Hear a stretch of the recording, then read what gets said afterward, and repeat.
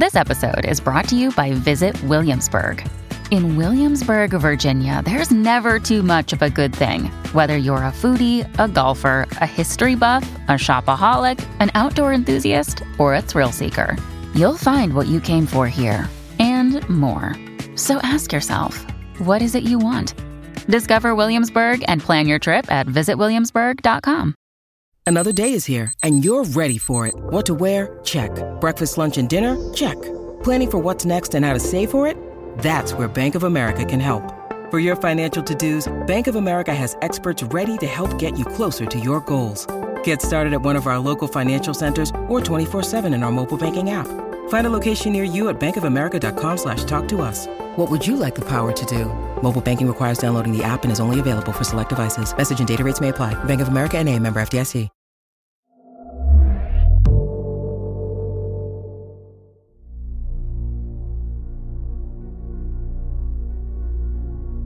Welcome back, gentle listeners. This is Stories to Keep You Up at Night. I'm Marco Palmieri. And I'm Nicole Otto. And we're delighted to have you back for not one, but two unsettling stories. The first is a slowly building horror story. While a journalist's husband gradually succumbs to dementia, she investigates the pastor he follows and makes a very disturbing discovery. We're excited to present Fugue State, written by Stephen Barnes and Nana Reeve Dew, and voiced by Shayna Small.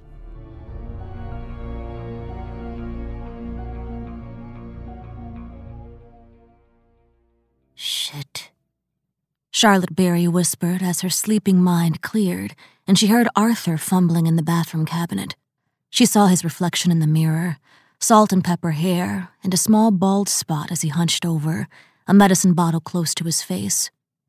She wanted to pretend he only needed reading glasses. But it was far worse than that. Ace, he said, sounding out the label. Tam. Min. Acetaminophen. She wanted to scream the word at him. He often woke with a headache after a couple of glasses of wine at dinner, and Tylenol was his go-to remedy. She'd saved a few dollars by buying a generic brand with a green label, and now he was struggling. They had never had children, but he seemed like her 5-year-old niece now, needing special handling at every turn. Charlotte's stomach clenched. Usually she could at least get past breakfast, sometimes even dinner, before it was so obvious that he was all wrong. He wasn't the man she'd married, didn't even begin to cover it. "That's the Tylenol, hon," she called to him. He only grunted. She heard the faucet squeak, a rush of water as he cupped his hand to drink. He came out and only glanced at her, no longer embarrassed like he'd been in the beginning. "Lot of letters for aspirin," he said, chuckling as he left the room to go downstairs. No shame, no bother. Not even 50 years old. Her former mentor at the Trib, and he was forgetting how to read. Forgetting more than that. Charlotte felt heavy and sore, a clear sign she had slept poorly. Did she sleep at all anymore, or did she just lie like a slab beside him each night, wondering who he was becoming? Charlotte rolled out of bed, did some stretching and yawning, and wandered into the bathroom, looking at herself in the mirror as she splashed water in her face. She still looked enough like actress Gabrielle Union to earn double takes in a dim room, but she didn't like the fatigue sagging her eyes. Ice cubes and cucumbers hadn't helped. When she finally made it into the kitchen, Arthur was already at the table. For a moment, her mood lightened. The Atlanta Star newspaper, once their shared work home, was open on the table before him. "Trying the crossword puzzle today?" She tried to sound perky, but he frowned at her. He knew her routine, forcing him to face it at least once a day, trying to make him rethink his refusal to see a doctor or seek treatment. When she'd met him, he could finish the New York Times Sunday crossword puzzle in the time it took her to figure out 5 or 6 words at best. Playing Scrabble against him had been mostly an exercise in humiliation. She wanted him to care, but his eyes were dull and unbothered. "Then what are you doing?" She struggled once again to keep from screaming. "Reading the funnies," Arthur said. "BC, that Johnny Hart cracks me up." She felt her stomach tighten. Cavemen and dinosaurs, coexisting, fun. Her smile went no further than her lips. She knew the strip, and Arthur was the one who told her he would never give it another glance after he learned the cartoonist was a young Earther. Now he liked it again, and he was reading the comics where he used to read the political pages. Hell, he used to write them. She wondered what the Jesuit brothers who schooled him would think about this new development. Arthur chuckled and laughed at the childish line drawings, and she wished their problems were confined to the bedroom or the breakfast table. She couldn't break the silence with the radio broadcast or morning news. The last time she turned on the news, he had screamed at her with so much rage during their argument that spittle had flown from his mouth. "Why don't you listen?" But she didn't, wouldn't, couldn't. When she first took the job from the Reverend, she thought he was just playing along with the Reverend's crazy ideas for a paycheck. But it was more than that. Just as Arthur had been forced to retire from his job as the paper's senior political writer, Charlotte felt pushed toward retirement too. How could she keep writing her relationships column for the paper if her husband had become a literal stranger? She'd written all about it. The column was right in front of him, but he hadn't even noticed. Of course. "I miss you," she whispered. He had the same smile, at least. He winked at her. "I'm here, kiddo." Charlotte cried on the way to the office, but she dried her eyes before she parked and left the lot. The tension in her stomach and chest began to ease as she walked through the newspaper office's glass double doors. Work felt more like home these days. The first eyes she looked for were Miller's, the news editor. He was a big, red-faced man with thinning silver hair and had been at the paper since the 70s, even before Arthur. "A little personal yesterday, wasn't it?" Miller asked. Her column was in his hands. "I wasn't so good at hiding things, was I?" She hadn't written all of what she was feeling. She didn't dare. But she'd focused her column on couples who were beginning to feel hopeless. Most of her columns had a helpful conclusion with a list of counseling resources, but she'd ended yesterday's column by writing, "Learning how to fight for your relationship is as important as knowing when it's time to let go." So odd to give her co-workers and readers insights her husband did not share. "Arthur wasn't mad," Charlotte sighed. "He doesn't read my column anymore. Doesn't read much of anything anymore except the Bible." Miller knew. She'd been confiding in him since Arthur first began blowing his stories at work, and Miller had helped him secure a solid severance package. In truth, Miller knew more than he should. More than Arthur would like, certainly. Or would Arthur even care? As a good Baptist girl, I almost feel guilty for being bothered by his new love affair with the Bible. I don't even think he's reading it. He's just staring at the drawings. This reverend he's fallen in with, I can't understand it. Arthur is a high-level political advisor who knows better. I thought he'd laugh this guy off once he met him. The Reverend's quotes had first begun appearing in social media, and his posts were deranged, not just fire and brimstone, but blood and burning, supposedly as metaphors, not to mention the crazy stories about group faith healings. Please. When Arthur said he'd agreed to work with him as an advisor, Charlotte had been shocked. Arthur had assured her the partnership was his notion of change from within, that it was better to have a seat at the table, but now Arthur had swallowed the meal. "You met the good Rev?" Miller asked her. "No. I almost want to, just to try to see why." Miller considered, closing her column's newspaper page. "I heard a quote once from one of Hitler's generals. Something about how when he read Der Führer's writing it was raving, but when the guy said the same shit in person, somehow he believed him. Maybe it's like that." "It has to be." then maybe you don't want to meet him. Charlotte took an early lunch, her mind split between the daily violence in the news and whether she should twist another event from her personal life to fit her column.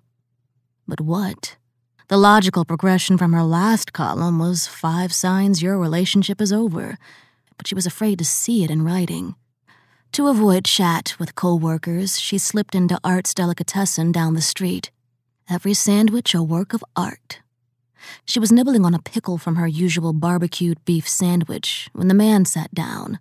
The big stranger was pale, freckled, and balding with pale brown hair, so large that she glanced to see if the manager or girl at the register had noticed him sit with her.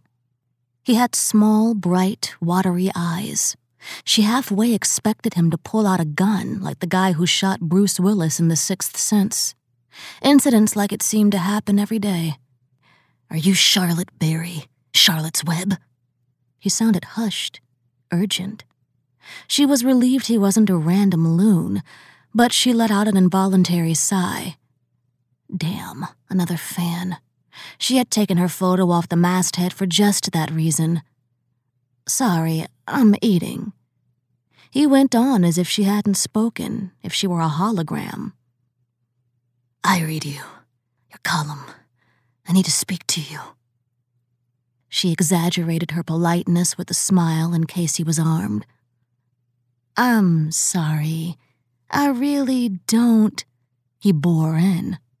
"I'm Paulie," he said as if that was supposed to mean something to her, like your long-lost cousin, remember? "Paulie Shore, like the actor." A ghastly smile fluttered and died on his lips.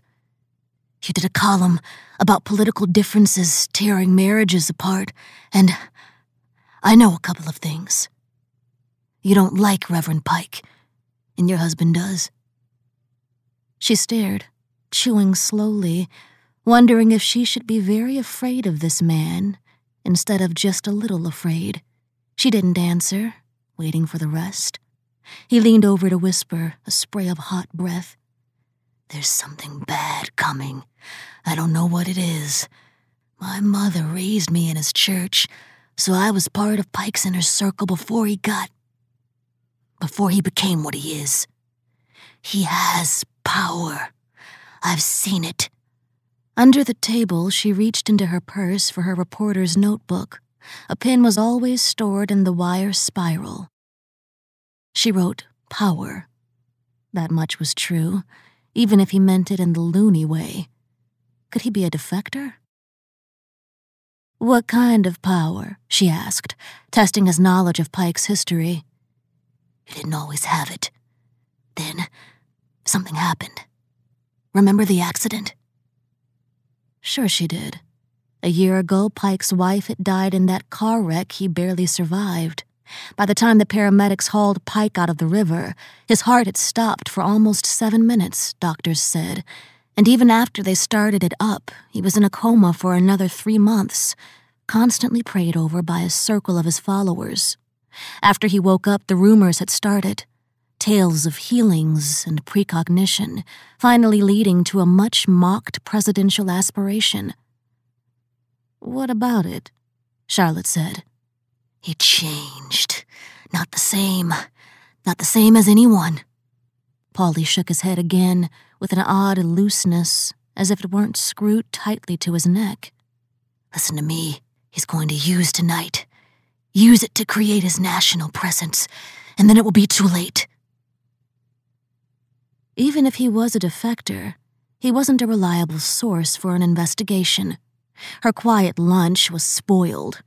Bring on the entertainment. "All right, Paulie Shore, like the actor. I'm listening. What exactly is going to happen?" "I don't know. I'm not in the inner circle. Not anymore. But I've been trying to talk to reporters, television people. No one will talk to me. And they're watching me." Charlotte had worked the news desk before she started her column, and she'd never had any luck with sources who said they were being watched. Usually they only needed new meds. They know I'm talking, and scared. "Then why are you talking to me?" a smile, both troubled and shy. "I thought you're a Lonely Hearts columnist, not political or editorial. I thought maybe they wouldn't be watching." Lonely Hearts. She hadn't heard that phrase in a long time, but it fit all right. She'd had a more engaging conversation with this stranger than she'd had with Arthur in weeks, maybe longer. "And who are they?"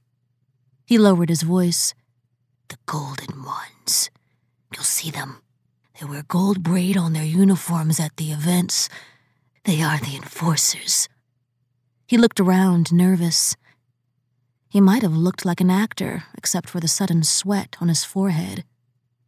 "What?" she said. His nerve broke. "I have to go," he said, and then, as if she'd begged him not to, "I have to go." He handed her a cardboard rectangle. "What is this?" "It's a ticket." He leaned across the table and suddenly was holding her wrists. His grip was strong. "You have to see. You have to stop them. They feed on emotion. It's like a virus, a disease. You have to believe me."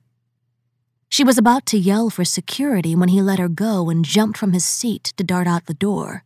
She watched him leave, noticing how her wrists flared from his tight grip. Her heart sped up. She'd basically just been assaulted in public. She stared after him as he retreated across the street, watching his hair blow in the breeze. She started writing a description, 6'2" or 3", 230 pounds. She heard a screech of tires outside and lifted her eyes in time to see 2 cars collide, crunching metal. But Polly was between the cars, the same hair blowing wildly. He'd been pinned. She thought it was an accident until the driver of the dark-colored car, a woman with red hair, backed up so quickly that a motorcyclist had to dodge her. "Stop that car!" someone yelled just as the car lurched away. A hit and run. Charlotte fumbled for her phone, heart pounding. It was worse than a hit and run. Her source had just told her he was in danger, and someone had... Charlotte dared a glance back out through the window, raising herself slightly in the booth. Polly Shore had crumpled to the asphalt in an unnatural position that looked very dead. Her source might have just been murdered before her eyes. Charlotte threw her money on the table and ran outside while she dialed. She saw several other people on their phones too, but she dutifully listed the cross streets to the operator. "The name of the victim?" the detached voice said. "Sure, Chore. Just hurry and send someone," she said and hung up. The lunchtime crowd had circled around Polly, so she excused her way in to be sure she hadn't only imagined his condition from a distance. Up close, he looked even worse, his misshapen head streaked in blood. But his eyes were blinking. He was conscious. "Polly," she said. The sad-eyed crowd parted for her as if she were a friend. Polly's lips fluttered. He was trying to talk to her. "I'm here," she said, mostly to comfort him. "It's okay." It wasn't okay. She leaned closer to him, regretting her dismissive thoughts and words in the diner. He had deserved more from her. But she didn't speak because he was trying too hard to make himself heard.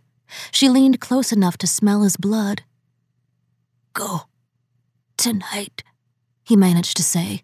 "Something terrible." And then he never said another word. Charlotte didn't have to check for a pulse to know that he was dead. She stood on the street until the ambulance came. The paramedics spent about 10 minutes trying to resuscitate him, and then simply shoveled what was left of him off the ground and carried him away. Police wooden horses blocked off the bloody crosswalk. Reporters scribbled and photographers took pictures. She had retreated from the scene before the police arrived, disappeared around the corner and watched from a distance. Wasn't sure why. Perhaps because she'd been a news reporter once, and reporters don't like being part of the story. She knew she could find her Trib co-workers and share her notes. Miller probably had sent one of the new kids on the story, but documenting what had happened to Polly would not change it, would not fulfill his final wish, or maybe, just maybe, confer meaning to his death. Instead, she looked at the ticket he had given her and realized that she had to go. Greetings, adventurers. Today we're excited to introduce you to a new story, Dark Dice, a horror podcast that blurs the line between actual play and audio drama, where the story is determined by the roll of the dice. 6 adventurers embark on a journey into the ruinous domain of the Nameless God. They will never be the same again. One of the players is not what they seem after a doppelganger, a creature that can assume the form and voice of whatever it kills, infiltrates the team. As the players are picked off and replaced one at a time, can they figure out who the monster is before it's too late? Can you? Here's a quick example of what our show sounds like. The shambler with the jar of liquid inside of him. Soren Arkwright let loose an arrow that cracked the glass, passing through the spine of the creature. The shambler still managed to maintain its forward momentum, but stumbled as it eagerly tried to bite and swipe at Soren, landing near his feet.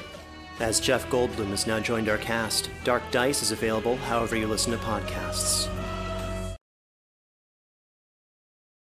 Charlotte struggled through dinner with Arthur, neither of them speaking except to make polite requests for this or that on the table. She usually liked her lamb medium rare, but the blood-streaked meat made her remember Paulie's injuries. A dozen times she wanted to ask, "Have you ever heard of a guy named Paulie Shore?" But Arthur was not her friend in this investigation. Arthur was Reverend Pike's man to the bone. She would have to go by herself. She offered Arthur a peck on the lips and asked when he'd come home. "I'll be late," was all he said. As soon as she saw his car pulling out of the driveway, Charlotte called a cab. The Atlanta Stadium was only about 15 minutes away from their house in the Smyrna suburb of Atlanta, a giant obelisk wedged into a suburban mall and business district that already had been clogged with traffic for years. That night, headlights were a sea of glowing white as motorists vied for the parking entrances. Getting a ride home was sure to be a nightmare. As she climbed out of the cab and joined the streams heading inside, she marveled that tens of thousands of people were here to see the Reverend instead of the Braves. Charlotte adjusted her dark glasses and scarf over her hair, what Arthur used to call traveling incognito back when he made jokes with wordplay. She kept her head dipped low as she handed her ticket to an usher wearing a gold braid, almost expecting him to demand to know where she'd gotten it. Instead, he directed her to the nearest tunnel entrance, and she emerged inside a swarm of humanity. Charlotte was a football fan, so she wasn't new to the energy that swallowed her as the stadium crowd spread before her at her mid-level entrance. It was almost a palpable hum, pure energy sweeping them all beneath its spell. Usually, she could also smell the beer helping to fuel it, but not tonight. She didn't see a single beer vendor, but the crowd's excitement level was so furious that it could be the last quarter of a tied game. No, it was more than that. It felt like Michael and Prince were doing their first joint concert from the afterlife. "Can you believe we're here?" A woman in a nurse's frock said, clasping Charlotte's shoulders so tightly that she jumped. The woman's eyes were fevered. Charlotte remembered Paulie's hands clamping her wrists and felt sick to her stomach. "Nope," Charlotte said. "I can't believe it all right." "My boss said I couldn't take off early, but..." The woman shrugged. "I just walked out and left the med cups sitting on the trays, and here I am." She giggled like a teenager. Since the only word in Charlotte's head was frightening, she didn't finish aloud. Charlotte fought her usual instinct to pull out her reporter's notebook. She didn't want to bring attention to herself. She wasn't here on a story. Was she? She wanted to see. That was all. An opening speaker walked to the stage at the center of the stadium, her face larger than life on the jumbotrons. Reverend Lacey from Nowhere, Kansas, and the crowd cheered in such a frenzy that Charlotte found herself clapping too, hoping for a taste of their excitement. "It's great to finally see the truth," she bellowed in a voice that hardly needed a microphone.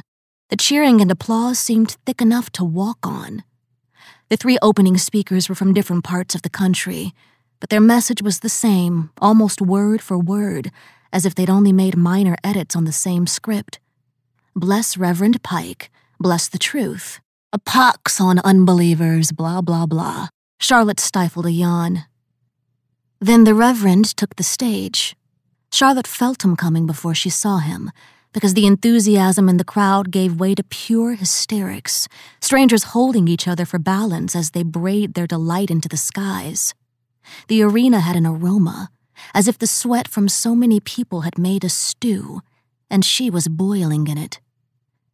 He was smaller than she expected, oddly like a white version of the black country preachers of her grandmother's day.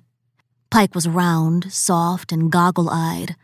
He raised his arms like a conductor with a symphony, and the crowd abruptly went silent, except for a few muffled coughs. Charlotte had never seen anyone control a crowd with such ease.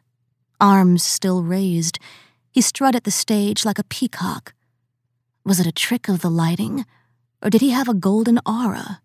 "My children," he began, almost a whisper. "My children, welcome to the truth. Welcome to the way and the light. Leave everything else behind you. Behind you. Everything else is dust. Everything else is noise. Everything else is a trap to keep you from the truth." He lowered his arms, and the crowd erupted in cheers again. "Shh," Charlotte found herself thinking. Let the man talk. One part of her knew she might have chuckled at his display only a moment before, but now she felt oddly protective. If the crowd had come to hear the man, couldn't they be quiet? Even as she wondered at her own reaction, she craved peace. She wanted to hear his voice again. Part grandfather, part teacher, part lover, part what? Then the event began. That was what they called it in the coming days on all of the news outlets, and that seemed as good a name as any. "Look out!" Someone yelled from near the stage, barely caught on the microphone. A woman with bright red hair. Hadn't she just seen her driving the car earlier today? Charged the stage with the glittering knife a butcher would use, raised high. "Nazi bastard!" the woman yelled. The attendants near the Reverend seemed frozen, giving her a path to him, and she slashed fiercely with her knife. Charlotte gasped, as if the blade had cut her too. "Stop her!" she screamed. From the stones in her chest, she could be watching a loved one being attacked. "Stop!" As the crowd shrieked with Charlotte, security woke from its slumber and tried to grab her. The woman climbed the rafters as if to reach the jumbotron, but she slipped on the metal and fell, tangling her in a rope from the Reverend Pike's Truth Tour banner. She fell, caught in rope, until her neck clearly snapped. She swung only 5 yards from the ground, to and fro. The crowd closest to the stage surged up toward her. In an instant, Charlotte thought they meant to try to rescue her. "Why?" an angry voice in her head said. But then they pulled and clawed and gashed, and Charlotte realized they were tearing her open. The crowd of dozens scrubbing their faces with both hands, painting themselves with her blood. But Charlotte kept her eyes on the Reverend. He was hunched over while attendants dabbed at his face with the cloth, but he was still on his feet. Thank goodness. He was all right. Thank goodness. The Reverend surveyed the frenzy around the fallen woman and reached for his microphone. Calmly, oh so calmly, he spoke. "Children, please, return to your seats." As if snapped from a trance, the blood washers backed away. Some were doubled over in tears, led away from the red-smeared ruin by others who were stronger.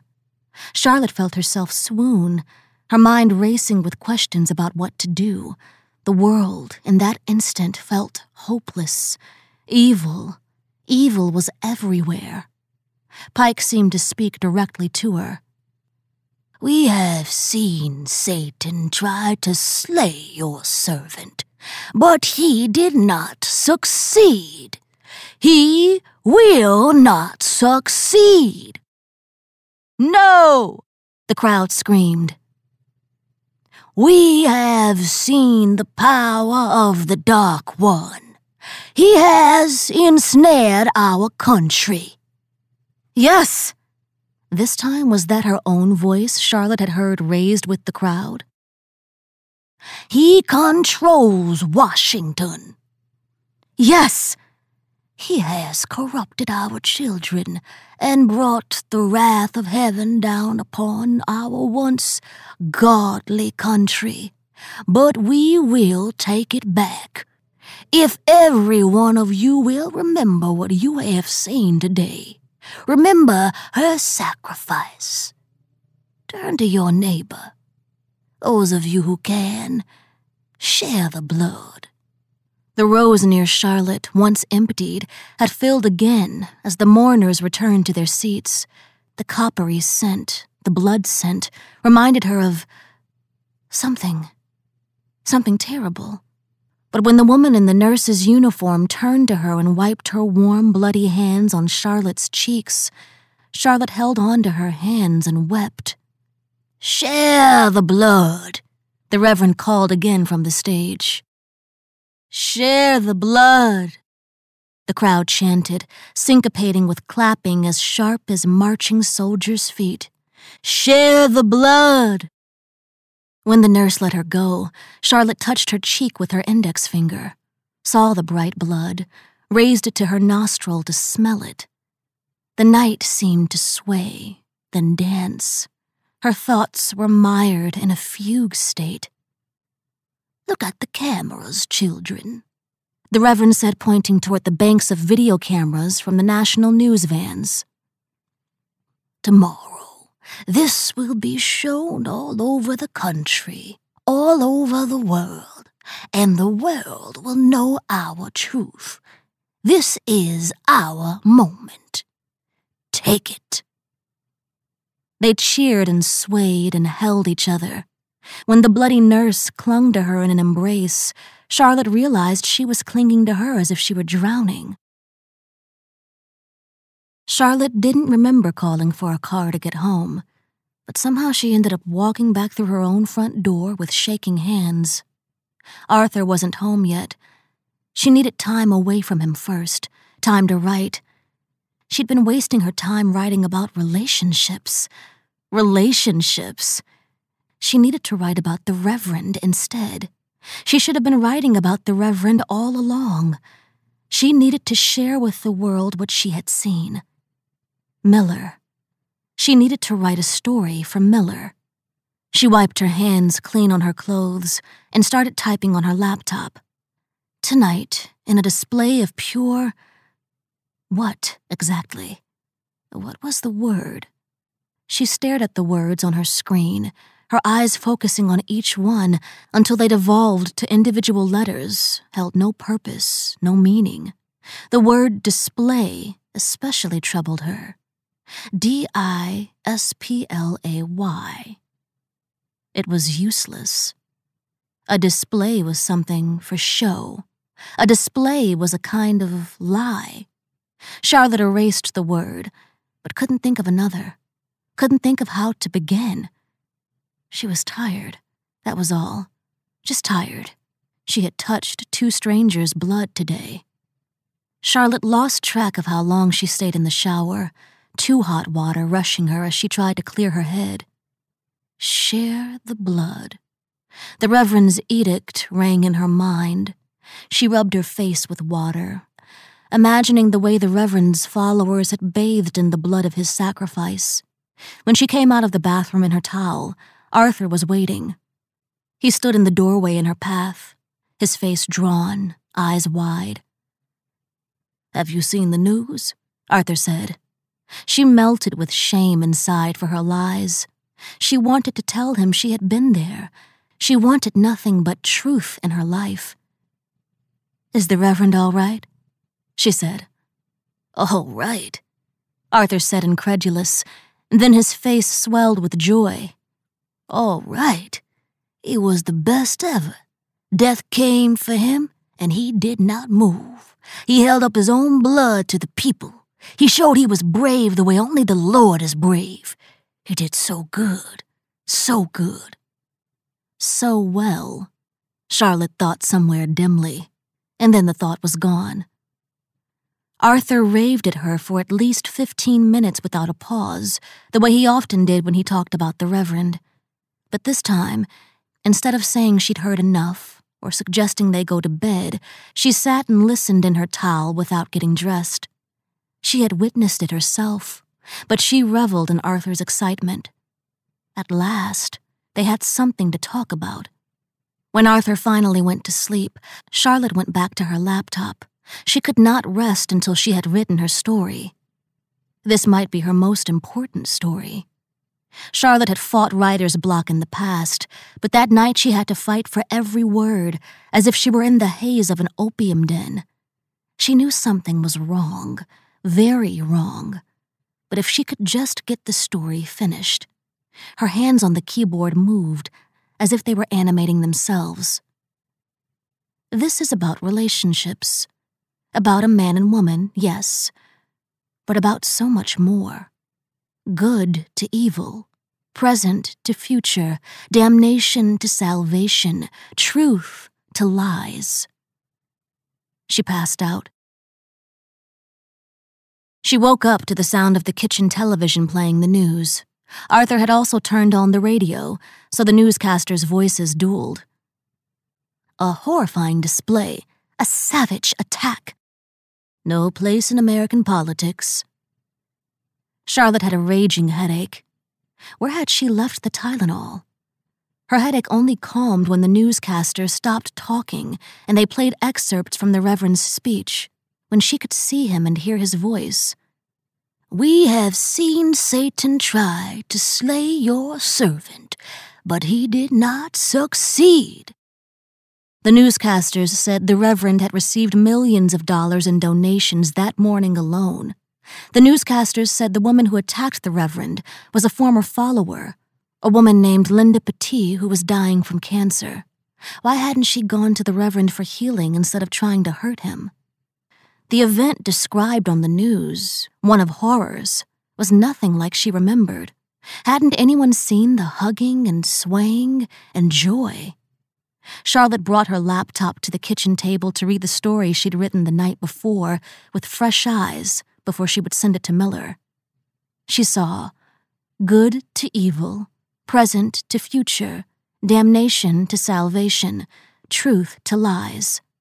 But when she blinked, the words blurred, and she fixated on one. Salvation. Her heart thudded. Arthur, hon, what's this word? Arthur glanced over where she was pointing. He stared blankly at the word and shrugged. Why do you use so many letters anyway? She shook her head, confused. She didn't know why. Couldn't remember why. Arthur pointed to another of the words. Here, he said, this one. She sounded it out. Truth. Truth. She knew that one. That's the one, Arthur said. That's the only one that matters. He was so right, and she'd been so wrong. She had wasted so many months when he tried to tell her, but she had been too blind. Tears dampened Charlotte's face where she had washed away the blood. Let's write your article together, Arthur said. Only the best words. Charlotte nodded. As they wrote about the Reverend and his truth and called out the lies on the news, their fingers played together and roamed each other's skin. When he touched her, she felt her skin sing the way it used to in the beginning. God wants us to be joyful, Arthur said. They made love on the kitchen floor, and it was the most joy she'd felt in years.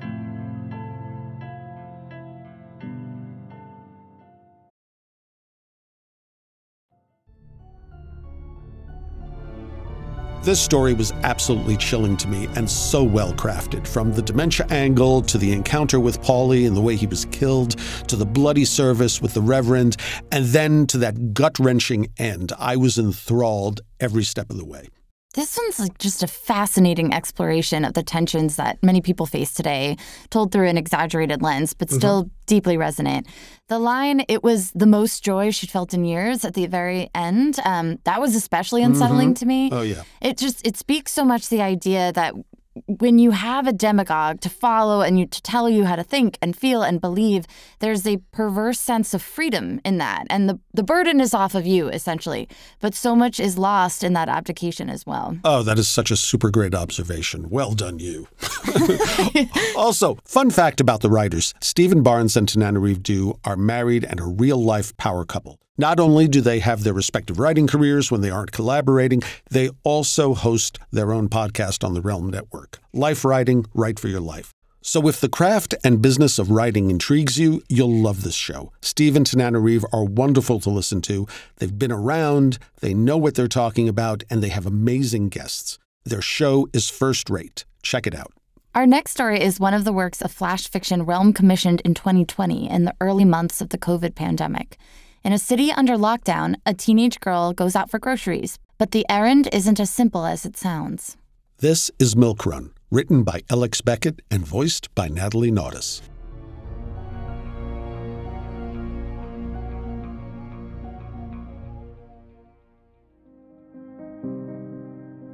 On the glorious day after her brother finally gets stuck at his girlfriend's past curfew, it takes all of Carmi's powers of persuasion to get Mama to let her do the grocery run. Gray's 20 and taking microbiology at U of T. Mama apparently thinks his knowing about viruses confers partial immunity. That and the almighty Y chromosome.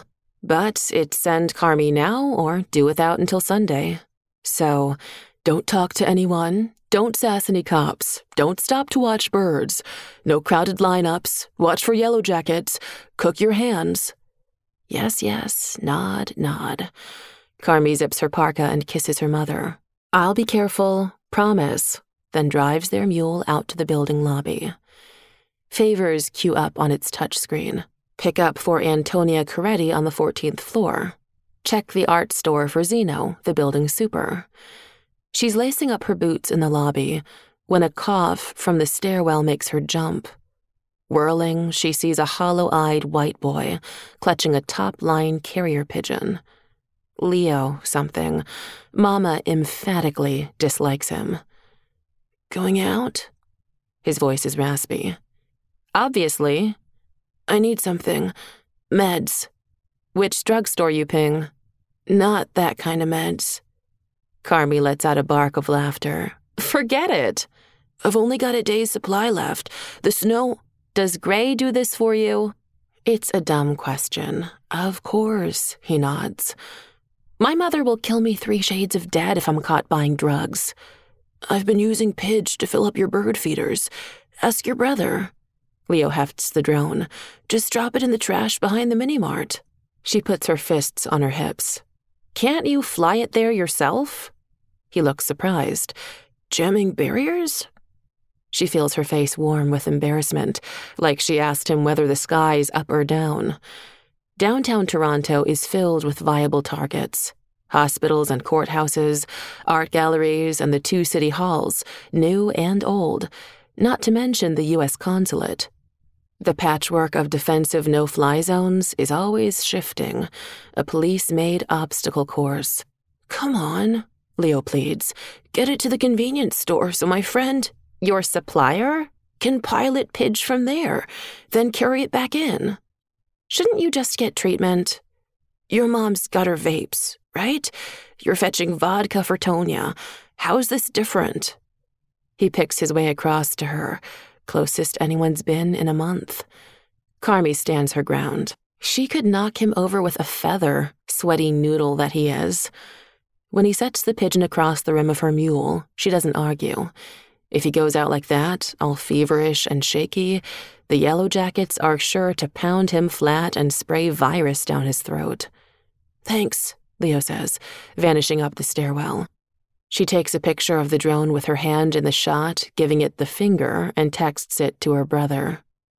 All day yesterday, while she was logged onto school, thick snowflakes blocked the view out her window, muffling a city gone artificially quiet. Now, stepping outside, she finds the world fully blanketed. Nobody's been out salting or clearing sidewalks. Carmy makes the first visible track in the whole street. The omnipresent sparrows fill the streets with argument. The air has a mellow, post-blizzard chill, like a baby who's cried itself out. The sun is bright and amplified by the ground cover. Carmy breathes like it's the first time. Her mule beeps a protest. Its battery isn't up to playing snowplow, so Carmy pops a handle. After weeks spent exercising on a throw rug, she welcomes the challenge of pulling it. Off to the LCBO, where she cooks her hands, holding them in the UV light lock for 90 seconds, then switching to fresh gloves as a masked clerk checks the barcodes on Antonia's order. Carmy settles the vodka into the mule. Liquid in glass. Heavy. Once she's too far away to summon home, she sends Mama a text, saying the snow's gonna slow her down. Happy, towing her load, she rounds the massive slab of a new-build condo in progress on the corner of Queen. She pauses at the burned-out mini-mart in its shadow, emblazoned with Yellow Jacket slogans. It's the usual racist bullshit and price-gouging accusations. Heart in her throat, feeling like a criminal, she carries Leo's pigeon into the alley. Rustling noise. Is she caught? No. It's just rats, sleek and dark-furred, leaping in and out of frozen trash bags. Life going about its business. Mesmerizing. She'd capture video if not for Leo's drug deal. Instead, she perches the carrier pigeon on a dumpster. Stepping out, sweating, she imagines being surrounded. Police! Freeze! Reclaiming her mule, she drags off to see if the art store is open. Zeno wants watercolors. And then to the main event. Another ritual baking of her hands. Another exchange of codes. The grocery bots proffer sealed containers filled with eggs, dairy, vegetables. Mama makes soup in batches for 5 families in the building. It's why she gets an extra errand pass. The mule is heavy now, but Carmy doesn't want to go back. She chews her lip for a second, watching a cardinal bounce back and forth between birch trees, and gives in to temptation, putting in her order for birdseed. Mama rings the second she turns off Wellington. Where are you? I already said. Mule's slowing me down. Did you go to the bulk store? I'm heading back now. Home in 30, Carmy, or you are never leaving the house again. Carmy doesn't point out that she's 16, or that the annual round of government-mandated isolation is ending in 10 more days. In the quiet, it's easy to believe life will be this. Forever. Stopped world, everyone frozen in place, treasuring every reprieve, while weighing every sweaty acquaintance and uniformed stranger, guessing if they're enemies or allies. The birdseed pickup has taken her to the edge of Lake Ontario, where ice pack undulates like muscle, flexing under white skin. Blue-black water flashes between plates of ice. Someone's out there. The barge is stacked high with speakers playing drum solos. The duo dancing atop this floating pile of tech is clad in something puffy and gray, as if they've pulled clouds around their bodies. They're singing in a language she doesn't recognize. Indigenous, then. It fits with the style of dance. Lightning effects flash within the protesters' cloud costumes. Carmy turns, examining the waterfront condos. In every window, on every deck, families under glass take in the show. On the shore, she spots Yellow Jackets. The vigilantes are hidden from the apartment dwellers, tucked behind a blacked-out bus shelter. Clad in mustard vests with barcodes proclaiming their immunity, they expose themselves to each new bug on purpose. They're staking out the boat dock, waiting for the protesters. Swallowing, Carmy posts a photo, hashtagging it #911. Are you nuts? Leo pings. Get out of there. Since when are you in my follows? They've been going after anyone who reports them. You know the cops don't give. That's not true. But she turns from the view of the barge. The mule feels legit heavy now. She'd meant to thoroughly enjoy being out. First time in 3 weeks, and he's spoiling her walk, damn it. She won't retrieve his pigeon. She won't. Let him walk out and fetch it himself. It's only a block. She's almost to the mini-mart. Damn it! She parks the mule, takes a quick scan of the street. 2 pedestrians, also hauling mules. Stomping back into the alley, she's relieved to see a single line of tracks, her own, from earlier. Giddy on adrenaline, sure someone's gonna jump out at her. No drone. Leo, where's your stuff? Never mind that, Leo says. Just come back. She sees it, descending from roof level with a sealed pouch clutched to its battery case. Carmy lunges to catch the pigeon, slip-sliding, almost doing a face plant into the sack of rats who scatter, eyes glinting. Spinning as she grabs it, she nearly goes down again. Stop. Breathe. Walk slow, walk slow. She emerges onto Queen Street. There's a guy coming, only half a block back. His coat gapes, and she maybe sees or maybe imagines a yellow vest. Carmy slaps the drone onto a stack of leaks, wads her scarf over it, and gets the mule moving with a yank, putting her back into it as she stomps to the corner. Just leave him behind. If he runs... And she stomps headlong into the red spatter of ambulance and disease control flashers. Gathered cops. Carmy doesn't let herself pause. First responders all have cameras these days. She doesn't attract nearly the attention her brother gets from authorities, but never give them reason to be suspicious. And the steps crunching behind her are getting closer. She's so stressed, she thinks she might go blind as she walks to the checkpoint. They're taking someone out of... It's the building next door to hers. Not Leo, then. Not Antonia or Zeno. Not Mama, spiking a sudden fever. Guilty feels of relief roar through her. She opens the mule touchscreen to bring up barcodes for the cops, showing her errand pass to them, showing completed transactions, showing she belongs here. Go on through, the constable says. Her hands practically brushing the drone under Carmy's scarf, but she's focused on the containment stretcher coming out of the building. Stay on the north side of the street until you're past the ambulance. Shower as soon as you're home. Carmy nods. Her eyes feel big as the car tires. The constable spares her a smile as she lifts the police tape. Don't worry, miss. You're safe. Everything's under control. Thank you, Carmy says. She ducks under the tape, kicking up a last spray of snow, and hauls her mule past the police line.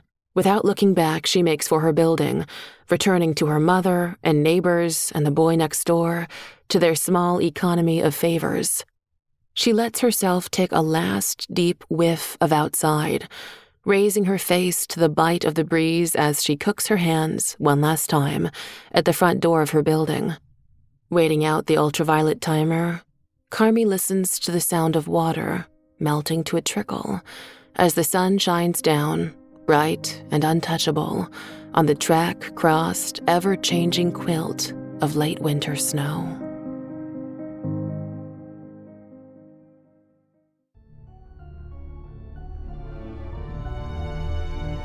One of the things I love about flash fiction is how it drops you right into a situation without explanation and forces you to pay super close attention if you're to understand the context in which the story is unfolding. Yeah, it's almost like you're catching up to Carmy on her errands. Alex Beckett seamlessly weaves in details about the world without deviating from the main character's story. It's subtle and expertly done. It's feat of world building. I agree completely. And one of the amazing things about these pandemic-themed stories is knowing that they were written during a time when lockdown protocols were still being developed, and no one could be sure how stringent they needed to be or how long they'd have to last. But extrapolating off of moments in time from real life is one of the things that science fiction does best, as far as I'm concerned. And it's eerie sometimes to see the degree to which fictional scenarios play out in real life and in real time. Oh my God. It really brought me back to those early terrifying days in 2020. Just like you said, when we weren't sure how this was going to play out. And going to run an errand was this brief moment of freedom from lockdown, but also a risk and something scary, too. I mean, I wiped down so many groceries. I can totally sympathize with you, man. That was a tough time. And it's not entirely over, is it? Well, that brings us to the end of another episode. Thanks for being part of the fun. I'm always here for fun. And if you like stories to keep you up at night, show your support with a 5-star review on your favorite podcast platform. And be here for our next episode when we'll bring you a tale of African futurism set on Mars. Until then, pleasant nightmares. You're listening to Stories to Keep You Up at Night. Created and produced by Realm, your portal to another world. Listen away.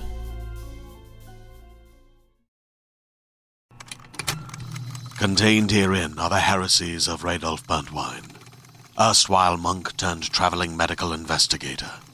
Join me as I uncover the blasphemous truth of a plague-ridden world, that ours is not a loving God, and we are not its favored children.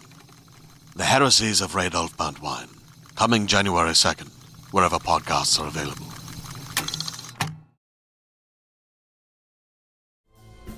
Stories to Keep You Up at Night, episode 69, features Fugue State by Stephen M. Barnes and Tananarive Due, and Milk Run by A.M. Della Monica.